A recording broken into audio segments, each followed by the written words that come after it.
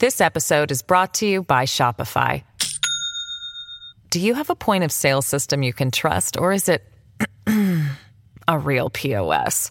You need Shopify for retail. From accepting payments to managing inventory, Shopify POS has everything you need to sell in person. Go to shopify.com/system, all lowercase, to take your retail business to the next level today. That's shopify.com/system. This episode is supported by FX's Clipped, the scandalous story of the 2014 Clippers owner's racist remarks captured on tape and heard around the world. The series charts the tape's impact on a dysfunctional basketball organization striving to win against their reputation as the most cursed team in the league. Starring Lawrence Fishburne, Jackie Weaver, Cleopatra Coleman, and Ed O'Neill. FX's Clipped. Now streaming only on Hulu. Families have a lot going on. Let Ollie help manage the mental load with new cognitive help supplements for everyone 4 and up, like delicious Lolly Focus Pops or Lolly Mellow Pops for kids. And for parents, try 3 new Brainy Chews to help you focus, chill out, or get energized. Find these cognitive health buddies for the whole fam at ollie.com. That's OLLY.com. These statements have not been evaluated by the Food and Drug Administration. This product is not intended to diagnose, treat, cure, or prevent any disease. Welcome to the New Books Network. Hello, this is Rebecca Buchanan, host of New Books Network, New Books and Popular Culture, and today I'm here with Miranda Corcoran, who is the author of Witchcraft and Adolescence in American Popular Culture, Teen Witches, which is part of the horror series. Miranda, could you start by talking a little bit of why you decided to write this and write about teen witches in the United States? Okay, well, first off, I'm obsessed with witches, and I have been ever since I was a child. I was one of those kids, I dressed up as a witch every Halloween, and I watched the VHS of Hocus Pocus until it wore out. So I've always been interested in witches and witchcraft. But this book sort of came about in a strange roundabout manner. It grew out of an article that I wrote on Ray Bradbury and some of his short stories. And one of Bradbury's kind of lesser known works is a collection of stories. I guess you can't even really call it a single work because it's something that he worked on throughout his life. So from the 1940s up until the early 2000s. And he wrote about this family called the Elliots, who are kind of like the Addams family in a way. They're just this kind of cookie monstrous family. There are vampires in the family. There are mummies in the family. There's one ordinary human boy in the family who's a little bit out of place and a little bit strange. But the thing that really grabbed me is that the family has a daughter named Cece, and Cece is a witch. And her ability is that she can essentially leave her body. I guess what we would call like astral projection.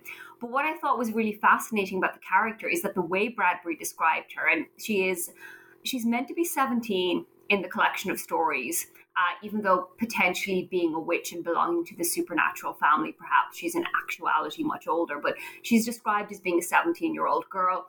And the way that her power functions is that she has the ability to, she lies in bed. She spends all day in her room lying in bed. But while she's lying in bed, she can leave her body and travel out in the world and inhabit other bodies and other identities. And then she'll come back downstairs and she'll tell her family about all these adventures she's experienced while traveling from her body. But at the same time, her parents will give out about her and complain about her and say, oh, she should, go out and be productive and get a job. And one of the things that really sort of grabbed me when I was writing about those stories was how much Bradbury's description of this witch character really sums up a lot of like the adolescent experience, this idea of your world being your bedroom, this idea of dreaming or projecting yourself out into the world beyond, the kind of the lethargy. She's often referred to kind of as the sleeper because her power sort of involves lying still and sending her spirit out into the world. And all of these images, kind of lethargy, lying about, kind of the being physically confined within your home or your room, but sort of projecting yourself outward into the wider world. So much of that reminded me of the experience of adolescence. And I thought, what a fascinating character. And as I was thinking about the stories, the first of which were published in the 1940s, I started kind of connecting the dots and thinking about, well, it makes perfect sense that Ray Bradbury was writing about this witch who was a teenage girl in the 1940s, because the 1940s and the post-World War II period is when the whole teenager archetype really comes into being and really crystallizes in US culture. So that's kind of where it started, and it kind of grew from there as I started identifying other adolescent or teenage girl witches who start to appear from about the 1940s onwards. So it spiraled from there. And I guess the reason I grounded it in the US, when I first proposed the book, actually, I was thinking of a much broader study. So I was going to like dig in and look at sort of just teen witches more broadly. So I was going to bring in things like, the folk horror film Blood on Satan's Claw. And I was maybe going to look at Harry Potter and The Worst Witch and things like that. But in the end, I was encouraged to narrow things down by the publisher. But in the end, I also sort of decided to focus on the US just because of that connection between US popular culture in the post-World War II period, that sort of social upheaval combined with unprecedented affluence for certain segments of the population, and how that sort of created the perfect environment for for teenage culture to germinate. So I sort of confined it to the US for that reason. That was kind of a roundabout way of like basically I found a few stories that really sort of like crystallized in my mind the kind of connection between teen witch and adolescence more broadly, and it just sort of built from there, really. Yeah, I have to say that I had not heard of those Ray Bradbury short stories or read them. So now you've added more to my like TBR list that is already too long. So, because I was like, these seem really awesome. Why don't anybody talk about these Ray Bradbury stories? They're so fun. They're so fun. And actually, he has a whole collection that he published in the latter part of his life. I think he published it in the early 2000s, called From the Dust Returned. And it has all of those stories in them. So you can kind of see all the weird and wacky adventures of this very strange Midwestern monster family. So I have to find those. Oh, absolutely.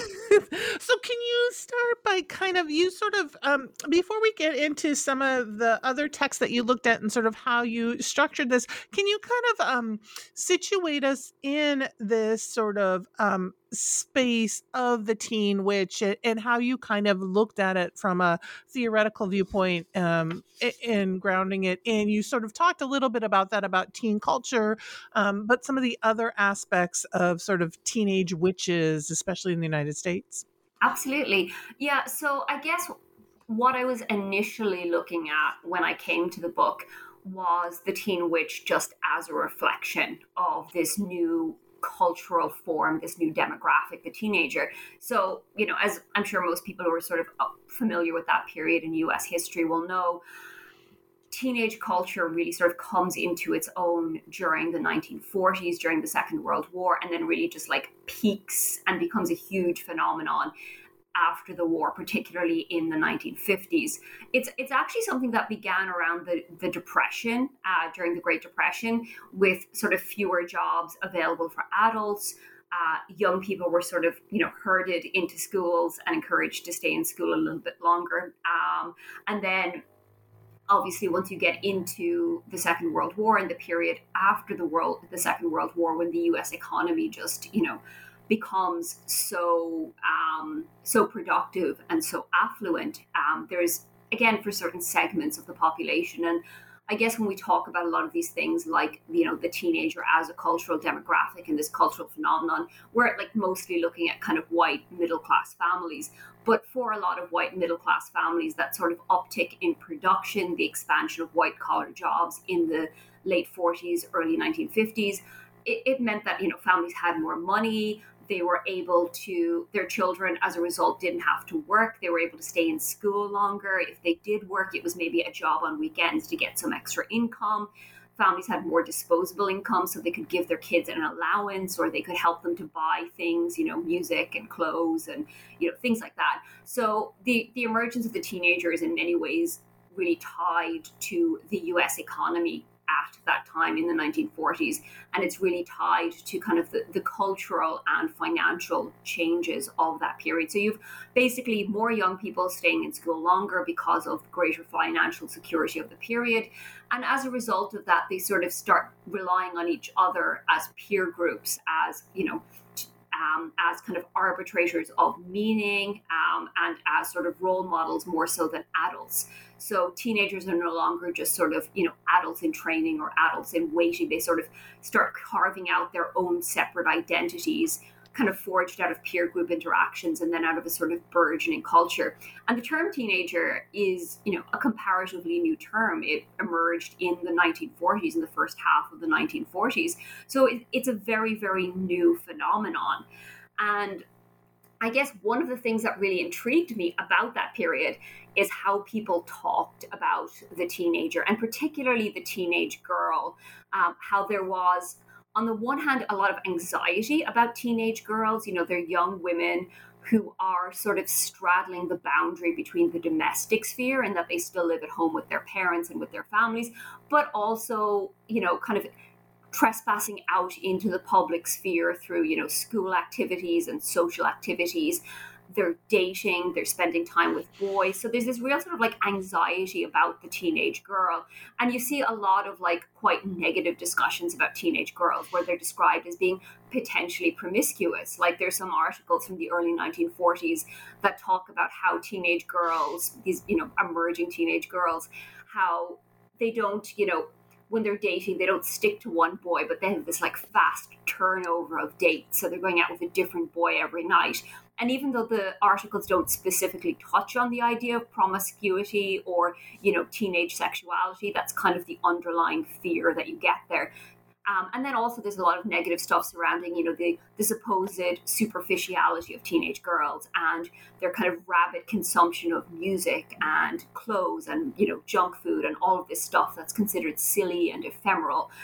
So it's quite negative on the one hand. And then on the other hand, though, the whole idea of teenagers, and again, specifically teenage girls, because of their association with consumption, in some ways it's also quite positive, because the fact that parents can allow their children this extended period of childhood where they can stay in school longer and just have fun with their friends, it's sort of a reflection of American affluence, and it kind of signals the prominence or the prosperity of new American culture as it's emerging. So there's a really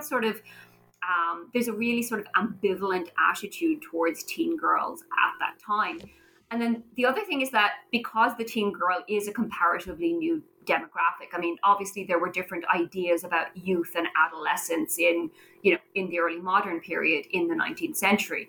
But the teenager as a specific demographic, because it's so new, it's really hard for people to talk about them and to kind of figure out how they should be framing them or understanding them. So one of the critics I looked at, for example, Ileana Nash, who has this book called American Sweethearts, which is all about like teen girl films in the 1940s. She talks about how writers, particularly journalists talking about teenagers, imported or borrowed language from anthropology in particular to talk about teenage girls. So they would refer to them in some ways kind of tongue-in-cheek, using this very kind of anthropological language, as being like tribes, having a kind of tribal culture. And they would write about them in this weird sort of anthropological kind of ethnographic way, as if they're, observing some remote uncontacted tribe. And there's even an article, a short piece by Shirley Jackson, where she talks about her daughter and her daughter's friends and how they decide, what's cool and what isn't, and their interactions and the language they speak. And she describes their sort of interactions as, and I'm kind of paraphrasing because I don't have the direct quote, but she describes their interactions as making your average savage initiation rite look like milk time at the local kindergarten. So there's this real kind of interesting importation of language. In other articles, you see journalists using sort of more kind of nature-based language to talk about teenage girls. You get a lot of articles comparing them to flocks of birds or geese. You get articles comparing them to cats. So there's this whole kind of importation of pre-existing language and iconography to talk about teenage girls that you see in the media at this time. And I guess one of the things that really struck me was that alongside this kind of, this anthropological language, this zoological language, you also get like the language of the teen witch, or the image of the teen witch, as a way of talking about teenage girls, and these kind of tropes and images and conventions associated with witchcraft, drawn, I guess, more from popular culture than anything else. They become this very useful way of like articulating and making sense of the teenage girl and what she functions and what her role is. So that's something that really grabbed me, because as I was saying, I initially was looking at the teenage witch as a reflection of cultural anxieties about the teenage girl. But the more I looked into it, the more I could see that, particularly in that immediate post-war period in the 40s and 50s, there's this use of witchcraft imagery as a way of like thinking about and understanding and trying to figure out what makes the teenage girl unique, what makes her interesting, but also what makes her potentially threatening as well. So that, I guess, that's kind of the real germ of the project as well. And so you start, like you said, by looking at sort of the, you talk about the 40s, but then moving into the 50s too. And so you start, let's get into some of these sort of case studies that you look at, right? With, you called your chapter A Pack of Bobby Soxers, but you look at kind of even the precursor to Arthur Miller's The Crucible and that sort of narrative and story. So can you kind of tell us a little bit about that first sort of chapter, the first sort of text that you look at, in addition to Ray Bradbury, and what you're sort of grounding us in then in that time frame? Yeah, absolutely. So one of the first texts that I got really, really interested in when I was looking at this whole phenomenon was actually not a work of fiction. It's, I think, the only nonfiction work that I discussed in the entire book. It's actually a historical study from the late 1940s, from 1949, by an American journalist named Marion L. Starkey. And the book is called The Devil in Massachusetts. And it's basically a historical study of the Salem witch trials. And it's a really interesting book because while it does have some inaccuracies, for a long time it was one of the go-to texts for historians and for kind of readers in general who wanted to know about the Salem witch trials. And it's a really fascinating book because Starkey was writing the book in the late 1940s, so just after the Second World War. And she's really informed by sort of the hysterics and the mob mentality and the authoritarianism of Nazi Germany, but also like the emerging kind of but also of like the Stalinist regime in Soviet Russia as well. She's really interested in the effects and the cultural impact of totalitarian states. So a lot of her ideas and a lot of her imagery, and she says it very explicitly in the book, come from images derived from these totalitarian regimes. And she makes parallels between she creates parallels, or she highlights parallels between Puritan New England and Stalinist Russia, Nazi Germany, and so on. But in addition to that, and it's an interesting sort of like almost kind of presentist approach where she's using like these current events as a lens to look back on the Salem witch trials. But so in addition to, the growth of totalitarianism in the 20th century and also psychoanalysis, she draws a lot on psychoanalytical perspectives. In addition to these two modern kind of frameworks, she also, though she's not as explicit about it, she also uses the figure of the teenage girl, the modern teenage girl, to read and interpret the actions and the behaviors of the young women at the center of the Salem witch trials, which is really fascinating because, I mean, in a way, it's very anachronistic. It doesn't really make sense because during the early modern period, obviously, there was a conception of youth as a distinct period, the period where a person was growing up and kind of learning how to be a responsible citizen, a good Christian, and all of these things. And, there were tracts written in the early modern period where adults worried about the behavior of today's youth. Adults have always been worrying about teenagers, all the way back, before teenagers even existed. But like the idea of the teenager as a specific demographic in the modern sense didn't exist in the 1600s, in the late 17th century when the Salem witch trials occurred. And Starkey takes like very modern interpretations or modern characteristics associated with the teenage girl and sort of projects them backwards onto the young women who were associated with the Salem witch trials, mostly as accusers, mostly as afflicted girls who claimed, affliction by witches. Some were accused of witchcraft as well, either before or after claiming to be afflicted, but most of them were afflicted rather than being witches in and of themselves. But she uses very modern ideas about adolescence and the teenager to talk about these girls.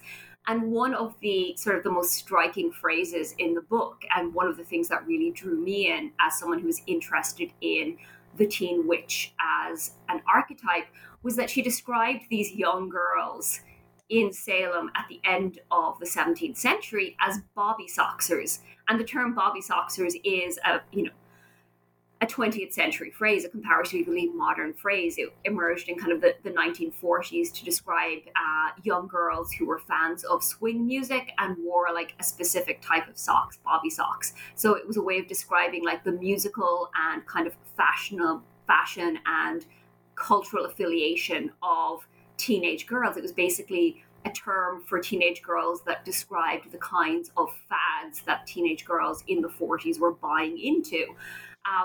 And Starkey takes this term that very much describes a specific type of teenager in the 1940s and uses it to describe these teenage girls at the end of the 17th century. And she says, these girls who, started accusing their neighbors and members of their community of witchcraft, if they were, they would essentially, kind of using a modern term, we would describe them as bobby soxers.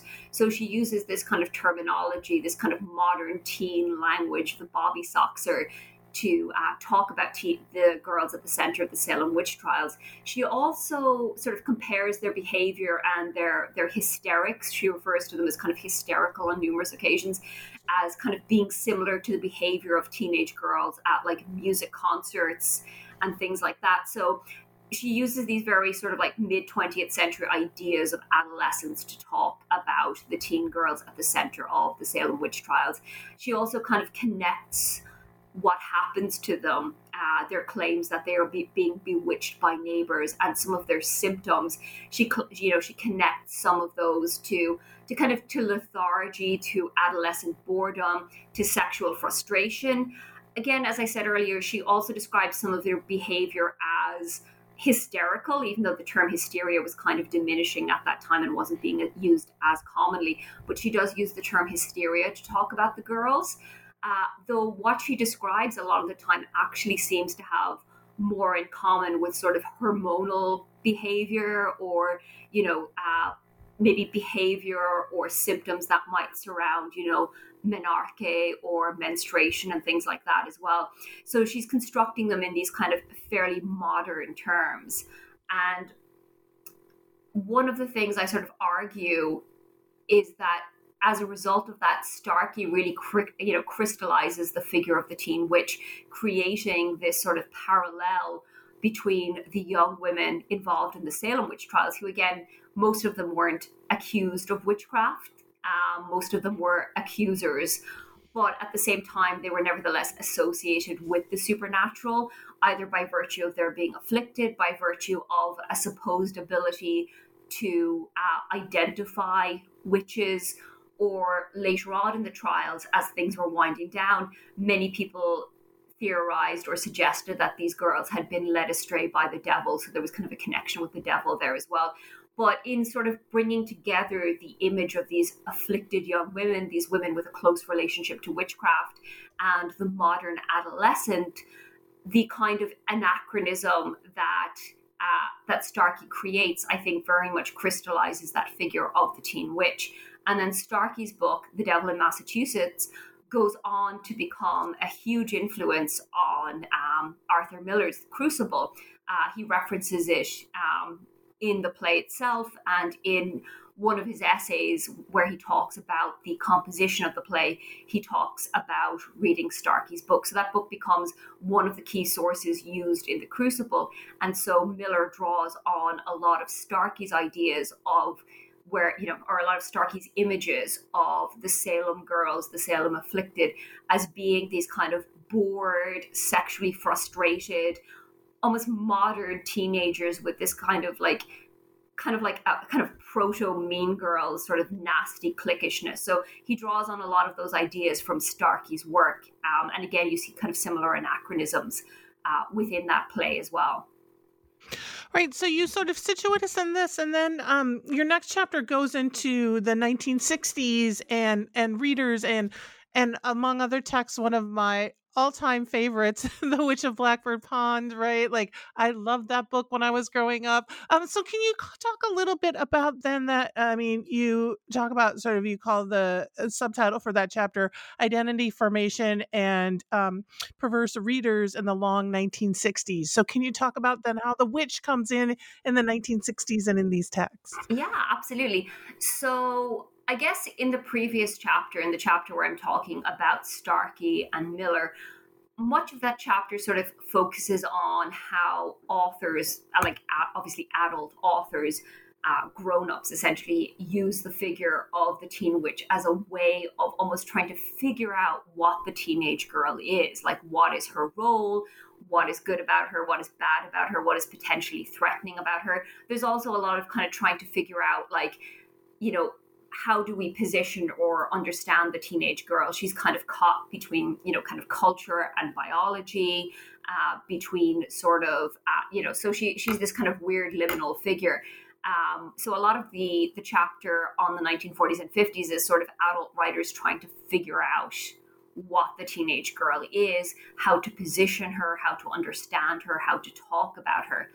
But then I think in the 1960s, the late 50s, early 60s, you start to see a kind of a change in how the teen witch is represented.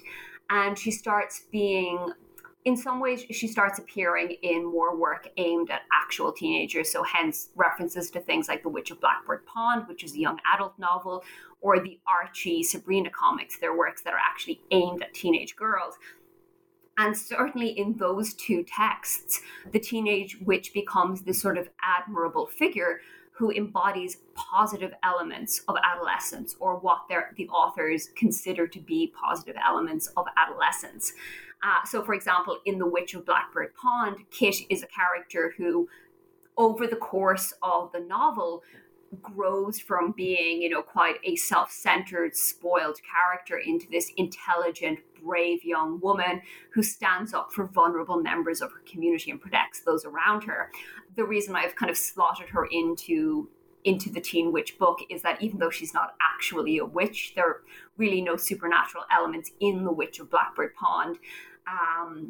The story is set in the 17th century New England colonies, and she's accused of witchcraft, mostly, again, because of her slightly unusual behavior, her refusal to adhere to certain community norms, and then later her attempts to educate a young girl and to teach her how to read.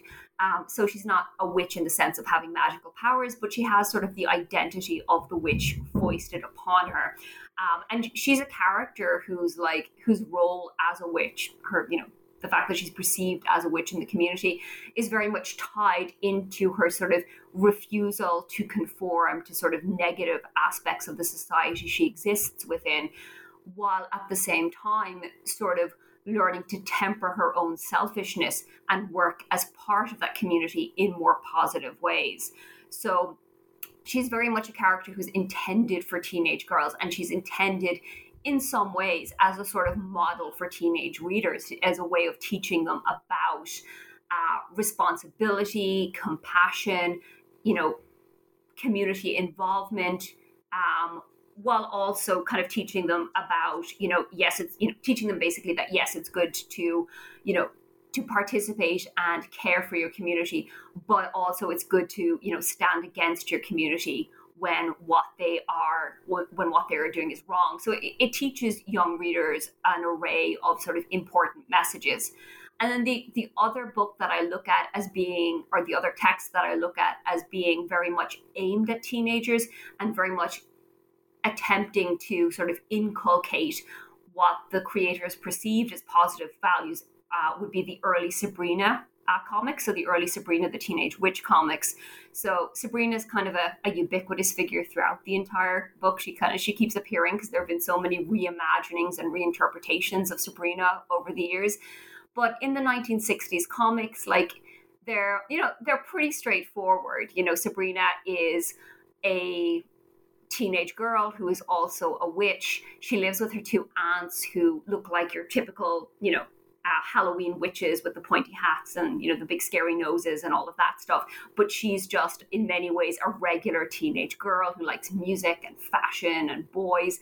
And she uses her powers basically to acquire things that make her, popular and desirable as a teen girl in the 1960s. So she uses her magic to, create new outfits and give herself makeovers and summon rock bands to play at, parties and things like that. And I think even though the values that both of those texts are trying to impart, Sabrina is in very many ways a very conventional and very consumerist work in certain ways. Certainly the early comics, obviously things change with the TV series and the more recent iterations. But in the 60s, she's quite conventional. She's quite consumerist. Everything is about using magic to, summon parties and get boys to like her and things like that. And then on the other hand, The Witch of Blackbird Pond is more about kind of being true to yourself and, learning compassion for others. Even though the values they impart are very different, they are attempting to inculcate in an adolescent readership values that are perceived as positive. And the figure of the witch is sort of central to that. In Kit's case, it's because that identity is sort of projected onto her. In the case of Sabrina, the sort of glamour associated with the teenage witch adds to the sort of glamour associated with consumerism. So those works are kind of more conventional. And then in the second half of the chapter, I look at later works that are perhaps a little bit less conventional. So I look at Stephen King's Carrie, which was written in 1973 but published in 1974. So it gets in right at the tail end of this period, known as the long 1960s, which stretches from around 1955 with the kind of the emergence of things like the civil rights movement up to 1973 and the economic crash. It gets in right at the tail end of that. And then the other book I look at from around that time period is Shirley Jackson's We Have Always Lived in the Castle. And in those two books, you have two sort of witchy teenage girls, Carrie White and Mary Cat Blackwood, who they're witches in kind of unconventional ways, but they are associated either with, supernatural abilities or with, certain aspects of the occult, like poisons and magical rituals and black cats and all of these things. I kind of look at them as kind of inversions of that sort of teen role model. So both of those characters I look at as characters who are perhaps in some ways quite monstrous, particularly in terms of their actions and particularly in terms of causing harm to others. But they also cause harm to others in a way that sort of liberates them from certain patriarchal social confines. So they use violence, they use the powers at their disposal to sort of liberate themselves from certain forms of oppression. And I look at them through the lens of this idea of perverse readership, which basically is the idea of, it basically refers to how readers or viewers in the case of film will often interpret text in ways other than we might expect. So perverse readership or viewership, or I think it's spectatorship as Janet Steiger calls it, might refer to how we as readers or viewers might interpret a character in a film or in a book who is meant to be a villain as actually kind of heroic or empathetic or understandable in their actions. It's how we sort of take things and interpret them in unexpected ways and in ways which, maybe might not conform to the expected morality of the text. So I look at both of those works in that way, and how for certain teenage readers, these two characters who are, violent, potentially murderous, kind of monstrous, also emerge as somewhat empowering figures as well. This episode is brought to you by Shopify. Do you have a point of sale system you can trust, or is it a real POS. You need Shopify for retail. From accepting payments to managing inventory, Shopify POS has everything you need to sell in person. Go to shopify.com/system, all lowercase, to take your retail business to the next level today. That's shopify.com/system. Right. And it's really interesting when you say that when reading this, because I think Carrie is one of those texts where many people sympathize with Carrie in these ways. And there's even Tiffany Jackson wrote a kind of remake. She just put out a remake book of Carrie. So what is it called? And when I think of the name of it, I'll text it to you. Please do. Yeah, so a student told me this semester, I had a student who's like, you need to read this book, and it's her version, but it's Carrie. And I read it; it's good. But she's an African American. Right. So it's kind of her retelling of Carrie from sort of this modern African-American perspective, which is really great. So like it made me think of like that too, like this idea, like there's these sympathetic characters that we don't want to care about all the time, but we, yes, we are invested in. Absolutely. And there's this great book by Andrew Scahill, I hope I'm pronouncing his last name correctly, called Revolting Children, where he talks about like monstrous children in fiction. And one of the things he talked about in that book is a class he was teaching and how, I think it was a class on horror, and how within the context of that class, Carrie in particular, like emerged as this, heroic figure. Students generally empathized with her. And he talked in particular about how for like LGBTQ plus students in particular, Carrie, who is this figure who is, bullied and abused and treated so poorly, how she actually emerges as this heroic figure who, through her violence, sort of momentarily, because obviously she's punished at the end, who momentarily breaks free of oppression and, has her revenge. And, for many readers, especially readers who belong to marginalized groups, there's actually something very cathartic about that.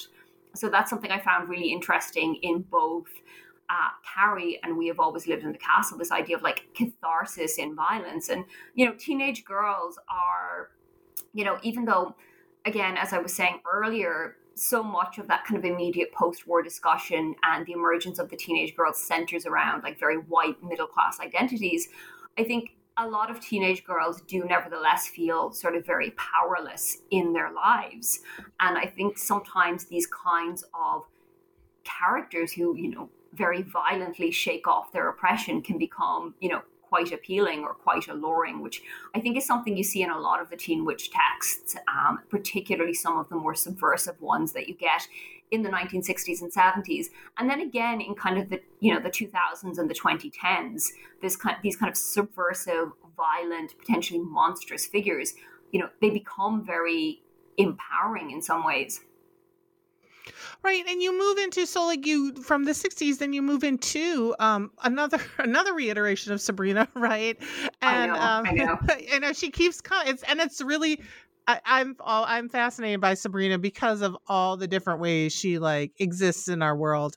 But also some of my favorite teenage witches like Buffy, and then you also bring in The Craft. So can you talk a little bit then? I think you talk about like the makeover, right? And that kind of, so can you talk about that move into sort of television and kind of how you see that playing out in this narrative you're talking of? Yeah, the Teenage absolutely. Witch. So yeah, I mean, I'm also kind of fascinated by Sabrina. And I think one thing I wrote in a footnote in the book was that I think someone should write an entire book about Sabrina and her various iterations, because I didn't even touch on all of them. I mean, the comics went from like, started in the 60s, continued on through the 70s, 80s, 90s. Like you could write an entire book about the Sabrina comics, the TV shows, the cartoons, the magazines. They had magazines for teenage girls for a while.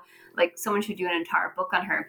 But yeah, so in the next chapter, I move on from like the kind of 50s, 60s, 70s on into the 80s and 90s. And I particularly look at this period associated with neoliberalism and post-feminism, and particularly this idea of, individual responsibility, of women, achieving empowerment, not collectively, but through individual agency and individual responsibility, and these ideas associated with, feminism being a thing of the past. So that's kind of the dominant 80s, 90s discourse. So I look at a couple of texts from that period. I look at Teen Witch, which I don't know if you've seen it. It's a very cheesy movie, but it has a lot of interesting ideas. Sabrina, the 90s TV show, Buffy the Vampire Slayer, and then The Craft. And I look at these texts through the lens, as I said, of like post-feminism and neoliberalism.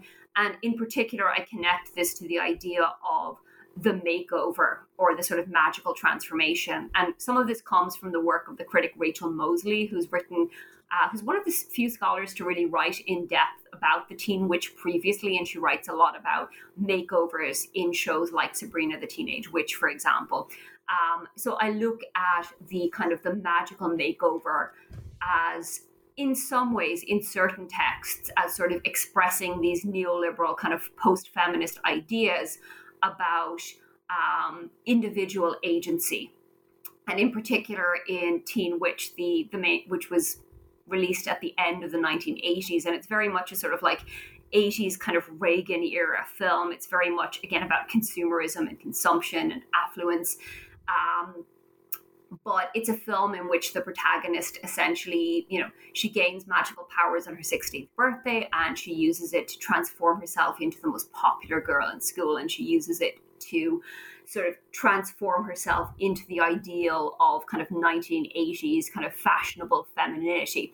So I look at that text as a text that I think uses the Teen Witch in a very reactionary way, who uses the figure of the Teen Witch as a way of achieving kind of social capital within a very sort of restrictive patriarchal context. But conversely, then, kind of moving into the 90s, which, is kind of, it has a lot of that, post-feminist discourse, but it's also the period of, third wave feminism, of Riot Girl, of that sort of pushback against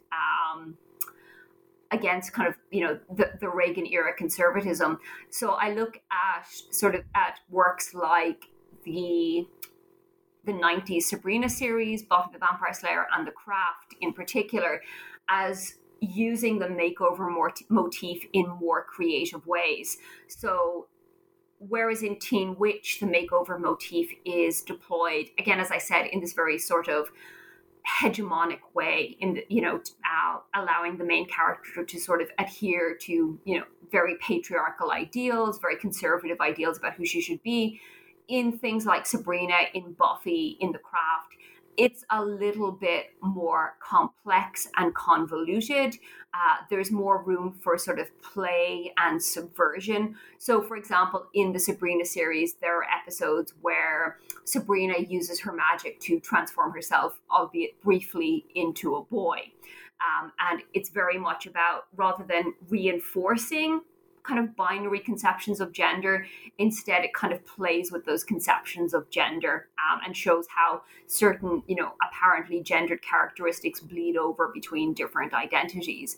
So Sabrina is a little bit more playful, a little bit more subversive, and I think you see similar things in The Craft and in Buffy the Vampire Slayer. There are numerous makeover episodes associated with the character Willow, who is kind of the core witch within the series, and she often uses magic or has magic. She isn't always using the magic herself. She often has magical things happen to her that sort of change her appearance or change her identity. But it's rarely framed as a sort of fixed transformation into something better, into a more appropriate or more acceptable form of femininity. Instead, it's framed as more of a kind of play with identity and a sort of a temporary, inhabitation of certain identities that allows her to learn different things about herself and who she is. But Willow's makeovers are never really presented as her transforming into someone better or into a more acceptable form of femininity. And I think you get that a little bit with The Craft as well, with some of the makeovers in that as well. It's a little bit more playful, a little bit more dynamic and not as rigid in terms of, this idea of makeover as a kind of teleological progression from unacceptable femininity to acceptable femininity. So those are kind of my cluster of late 80s, 90s, early 2000s texts. Right, and then after that, you bring us back to Sabrina, because Sabrina keeps coming back in our Yes. lives, right? Yes. But you kind of then, move into looking at the fourth wave feminist, the way that American Horror Story kind of uses teen texts, and back to the new chilling adventures of Sabrina. But can you talk about then, like, what you're seeing more recently with these teen witches, and how they have sort of transformed in the past, like, 5 years or so, 5-10 years? Yeah, absolutely. And I think it was actually sort of, in addition to reading some of those like Bradbury texts that I talked about at the beginning, it was also the cultural context of like the late 2010s, the late 2010s, that also really spurred me on to write this book, because I think I started writing I started writing the proposal in around 2018, 2019. And obviously what was going on at that time was a lot of discourse surrounding things like Me Too, fourth wave feminism, discussions about agency and consent. That was very much sort of the zeitgeist of those years. And in some ways, it's interesting to see how, while parts of that have endured, how quickly a lot of that zeitgeist has also kind of diminished. But that was very much in the air as I was writing the proposal. And it was very much reflected in a lot of the teen witch texts that were emerging at that time, particularly the 2010s and the very early 2020s. So the works that I look at in the last chapter are American Horror Story American Horror Story Coven. Sorry, I have Apocalypse on the brain because I'm writing a different thing. American Horror Story Coven, which was around 2013, 2014, and it features a group of teen witches at a boarding school for exceptional young women, basically for teen witches. The Chilling Adventures of Sabrina, and the film The Witch. And I looked at those texts very much in terms of what they have to say about agency and autonomy and consent. Because obviously that is very much what was in the zeitgeist. That was very much a part of the cultural conversation at that particular moment. Again, it was the Me Too, Time's Up era. There were a lot of conversations in the media about things like rape culture, for example. A number of the plot points in American Horror Story Coven, for example, draw directly on stories that at the time were contemporary in the media, involving, rape and sexual abuse at high schools and colleges in the US that, quickly transformed into victim blaming or involved administrations sweeping them under the rug and, basically not helping victims to achieve any sense of justice. So it was drawing very directly on those. But even in things like Sabrina, which is very much, particularly in its first season or two before it becomes very muddled, is very much about Sabrina attempting to gain a degree of agency and control over her body and determining what will happen to her body and to herself. Likewise, The Witch, I think, is very much about a young woman sort of seeking autonomy and agency ultimately through witchcraft and through an alignment with the devil. So I think those works very much reflect what was going on culturally at the time, and they reflect a lot of the contemporary discourses about agency, a lot of the contemporary fourth wave discourses around things like consent and bodily autonomy. Sometimes in kind of cheesy ways. I think the Sabrina series, for example, was a little bit on the nose. So, for example, it had a group that was founded by one of the characters called, the group was called Wicca, which stood for like Women's Intersectional, Cultural and Artistic. I can't remember the full thing, but like it was really, really on the nose, but it was obviously drawing on those conversations that were happening at that moment in time. So that entire chapter is kind of centered around agency and autonomy and power relations and consent. And yeah, it was very much sort of reflective of what was happening at that moment in time.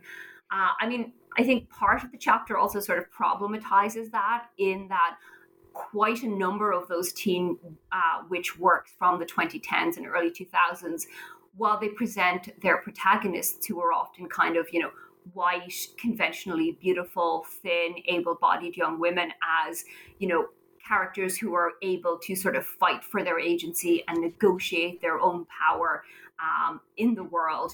They often present, characters of color, in particular witches of color, as sort of more objectified and not as able or, not as able to access that kind of agency.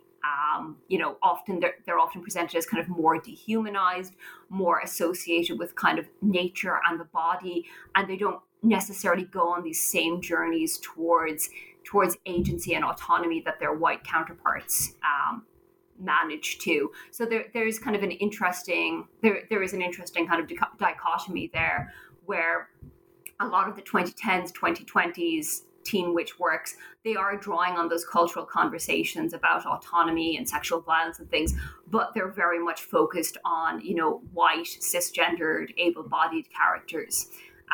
So there's a bit of kind of an issue there as well that was very much glossed over, I think, at the time. So I have to ask you, so, you go through this, and maybe it's a two-pronged question, okay.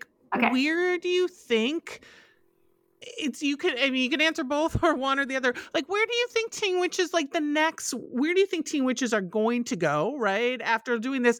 Or maybe where do you want to see teen witches go that maybe they won't? What are we either missing, or what is it you think is going to, based on sort of what you've looked at, because you did end with very recent texts, but what do you think this next sort of iteration of the teen witch is going to look like? Yeah, or should look like?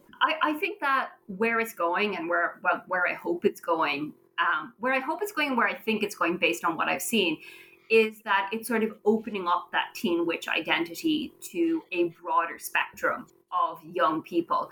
So I mentioned this in my introduction, but most of the teen witches that I touch on in the text are, white, middle class, able-bodied, cisgendered, usually heterosexual. Obviously, there are some exceptions to that. For example, you have Willow in Buffy the Vampire Slayer as an, early kind of queer teen witch pioneer.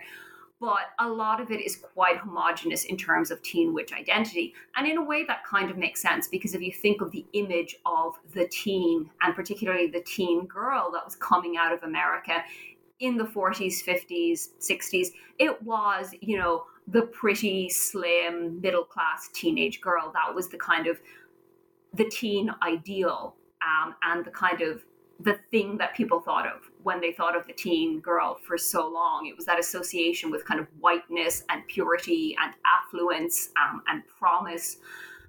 And it was in many ways quite a simplistic identity.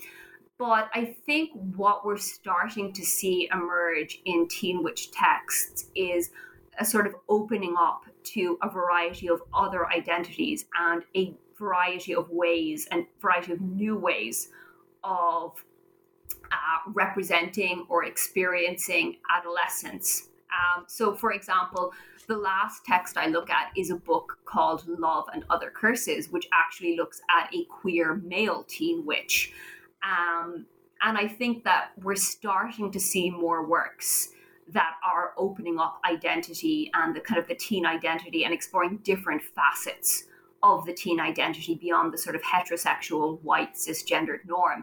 So one of the more recent interesting teen witch texts that I've looked at, and unfortunately by the time I read it, it was just too late to include it in the book, is a book called Cemetery Boys by Aidan Thomas. I don't know if you've read that, but it's fantastic. And it's about a young Hispanic trans boy who wants to be a brujo, like a male witch, as opposed to, a bruja. And his family are kind of consistently pinning the identity of bruja on him based on, the gender he was assigned at birth. And much of the book is his struggle to kind of inhabit and convince others of his right to inhabit the identity of the brujo.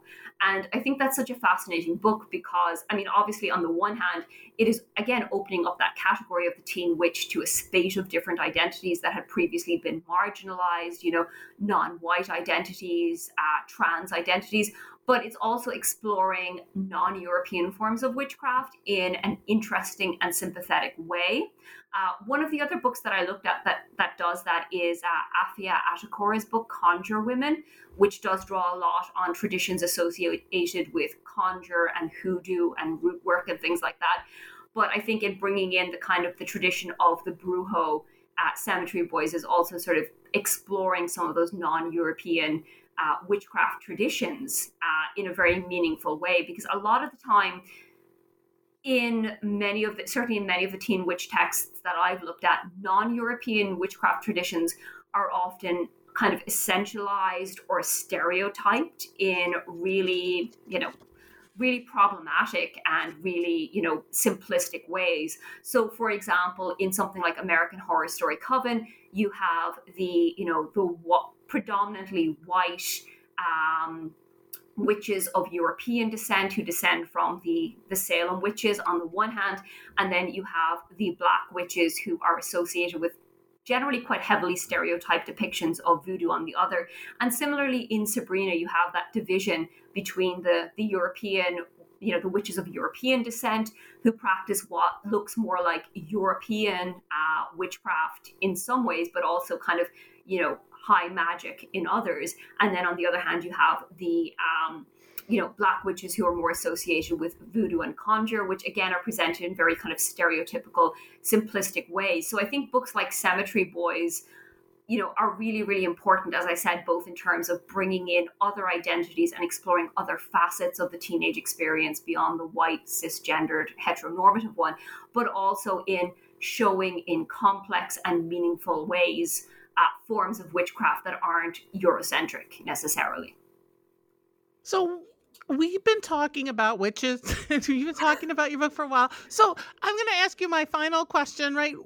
If you have something new you're working on that you want to share or anything with this book, so what's down the pipeline? What's going on? Probably too many things because I overcommit myself. I was actually just kicking myself for that today. I was like, why do I do so many things? So one thing I'm trying to finish up at the moment is an edited collection on satanic feminism in popular culture.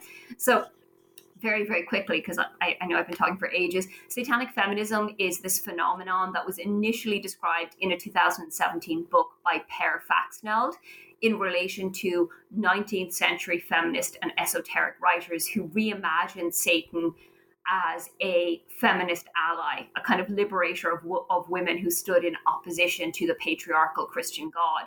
So it's a fantastic book, and I think everyone who's interested in like witchcraft and the occult should absolutely read it.